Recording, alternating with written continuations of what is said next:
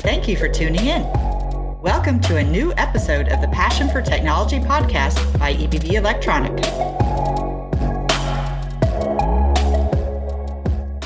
Welcome to the Passion for Technology podcast. Technologies such as the Internet of Things would be almost inconceivable without continuously shrinking electronics. Today, there are electronic components in the 100 nanometer size range, but these are digital components. The situation with analog ICs is different. Our guest today, Armin Dappmans, is General Manager Semiconductor at Toshiba Electronics Europe. And Armin and I will be talking about this. Hi, Armin. Hi, Mustafa. Nice to talk to you today. My pleasure. I'm super excited about this. Armin, why are analog ICs not shrinking at the same rate as their digital counterparts? Good question. Everyone is used to look into shrinkage of SoCs because that's the long years trend of trying to decrease the individual design elements, which is kind of very clear shrinkage process. When you look into more analog designs or even power-related elements, then you've got to consider very different topics. And that is, if you look to an analog process, when you talk about shrinkage, then it's maybe not the right term because you look primarily into the design blocks and how they are built. They shrink differently. It means basically you have to understand how to change the design itself. It's not just the individual element, which is the key driver. It's basically intelligence of the design and the related design blocks, or some of the stages that you look into that relate to power. And also power has a different way of shrinking or following the path of miniaturization. So why is miniaturization of analog ICs so important? What are applications where this is required? Yes, if you look into the history, this is, I think, an often referred to topic. The general requirement that came along when people were really considering to shrink things is when it came to reduce power, the sizes. If you look into the industry of how you have been creating portable devices, you had to reduce power and at the same time shrink the size of it. And there are so many elements related to that, and that carries on into the future because you try to optimize as much as you can the reduction of power, therefore the reduction of sizes, because there's a direct correlation between the two. If you cannot reduce the power, it's very difficult to shrink the size. When you try to get away with the power dissipation, you have to think about the cooling elements that also have a particular size. And also finally, when it comes to things that move, you try to reduce weight. And so there's a very logical influence. And that is really the driving point, even in today's industry, for so many various applications. I mean, when we look at increasingly smaller chips, what type of solutions has the semiconductor industry developed to enable that type of continued miniaturization? For example, what role do integrated solutions play? There are several aspects to this topic. One of this is the base technologies, as we just referred to, because you have to develop that permanently and understand in your basic processes how you do the basic enablement of the shrinkage. When you look into the integration levels, then you come across various other elements. And that basically is how can you integrate things? And when you look into the analog and power-related components together with maybe digital devices, is on the design basis looking at the process. Can the processes be merged? And that involves creating different libraries, for example, different processes that allow for the mixture. And when you look into the highest level of challenge, when you want to integrate digital plus analog plus power into one device, that is the highest level of challenge. And that's what companies like ourselves look into, is like how to enable that. And then when you look into the topic of why don't you, for example, advance in the same way in the analog side with the processes that you do on the digital side, is you have to equalize that element of different requirements. And then let's say the newest technology is not always the most helpful if you start to integrate all these elements. You have to then look into a common base that is basically the most meaningful sweet spot for that kind of consideration. Speaking of analog ICs, can you give us an idea, our listeners, and, from my understanding too, of what type of sizes or what kinds of sizes can be achieved when designing and manufacturing analog ICs? I would like to answer that in two ways. One is the basic size element, what you see as a final package that lands on the PCB or even as a die, because that is another consideration. Package design is one thing that we are very much concerned about. And I give you one example. When you look to smaller components like SMOS, then you can, let's say, achieve something like a size of 2 by 2 by 0.75 millimeters, which is very small. Even in one of our major lineup components, like the motor control driver ICs, they land into conventional SSOP 16 packages that have a size of 5 by 6.4 by 1.2, or QFN 16, which is a common package which has a size of 3 by 3 times 0.9. But one thing I would like to highlight is, we were talking about the level of integration, is how much you can actually bring into such kind of package. It's not only that you need to drive down the package design itself, but you really have to care for on how you basically achieve with all what you do, the integration levels into a given package. That is, I think, for us, one of the biggest challenges, that we try to optimize that from that design perspective to achieve the highest levels of integration. Designing ever so smaller packages, isn't there an increased risk of overheating coming with that? Or is that being alleviated by new materials like SiC or GaN? Well, of course, the factors that we always look into is, for example, when we look to more the power side of things, then switching speed as well as the ohmic losses, which is basically driving factors for things like SiC and GaN. That was the primary element to push that switching performance up and also then to reduce the overall losses. But when I was looking into that, it is more also an issue of how you understand the integration levels from algorithm point of view. If you try to integrate a processing element, on the other hand, if it comes to IC design, or you build in firm structures that an algorithm is built in hardware. That is also one of the, let's say, other types of considerations that we have. Especially, I mentioned that once we look at the highest level of challenges, logic side plus analog side plus power side, we also need to consider the algorithm side, in which way we're going to build it in. Do we have an MCU that you can freely program, or do you have a kind of hardwired type of algorithm that lands into the device? So that is the other part of that plays into this.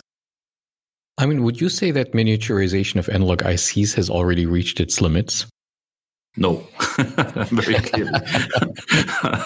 I picked one slogan up from a totally different element, and that person always said, only the sky is the limit. And that is really, I think, the way I would see it, because we have got so many years in front of us. And if you look back as to where we've started in the industry and where we are now, I think no one could ever imagine that we would arrive at the levels of where we are today. And that's why I said is, like companies like ourselves, we have to look into the whole range of things that enable miniaturization, like the field of creating new materials. Wide bandgap is only one of them.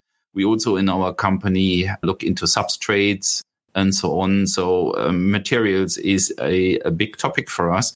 But also then the whole process, how do you design it? How do you bring technologies together? How do you come up with design methodologies and ways to optimize the processing of those elements, as I meant, if it comes to kind of computing elements, or moving items from analog to digital world? That is also a process where then you have more options, but then you are worried about if you can achieve the same parameters.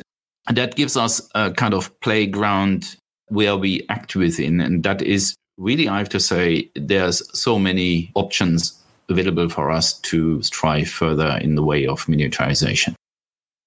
That would have been my next question, right? But you've already introduced that to a great breadth to us.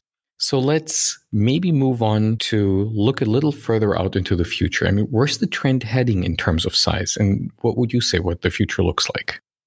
I think as I mentioned at the beginning, like digital way of shrinkage is one of the things. I think more people look into the way of this integration across the various technologies, but also in analog and power.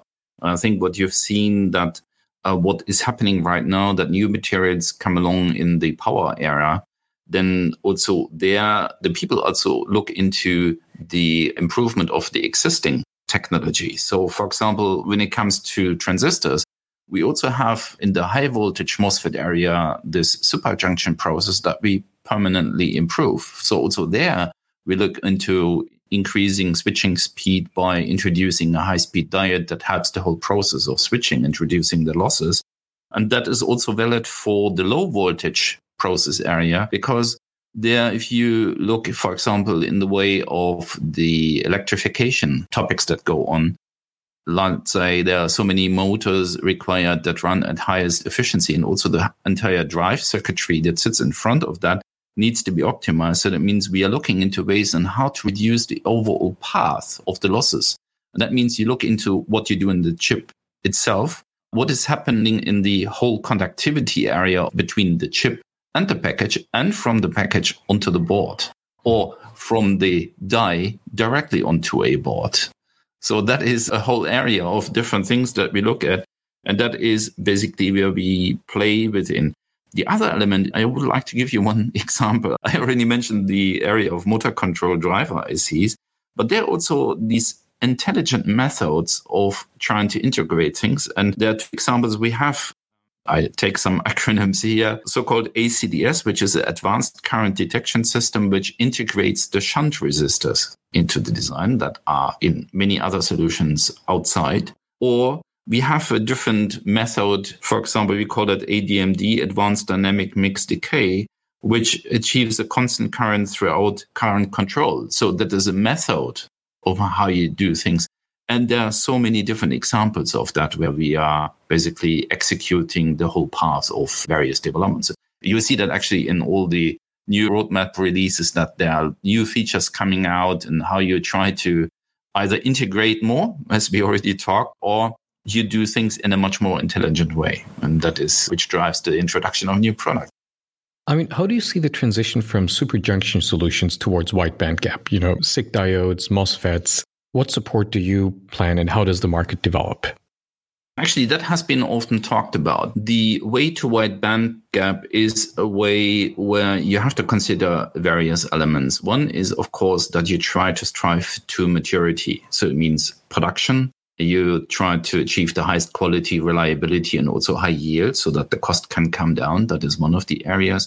The second one is the adoption to the application requirements in terms of how you set your lineup with different requirements related to, for example, our own values. What is the granularity that you need to have in your lineup? Also the various packages that need to come along with this.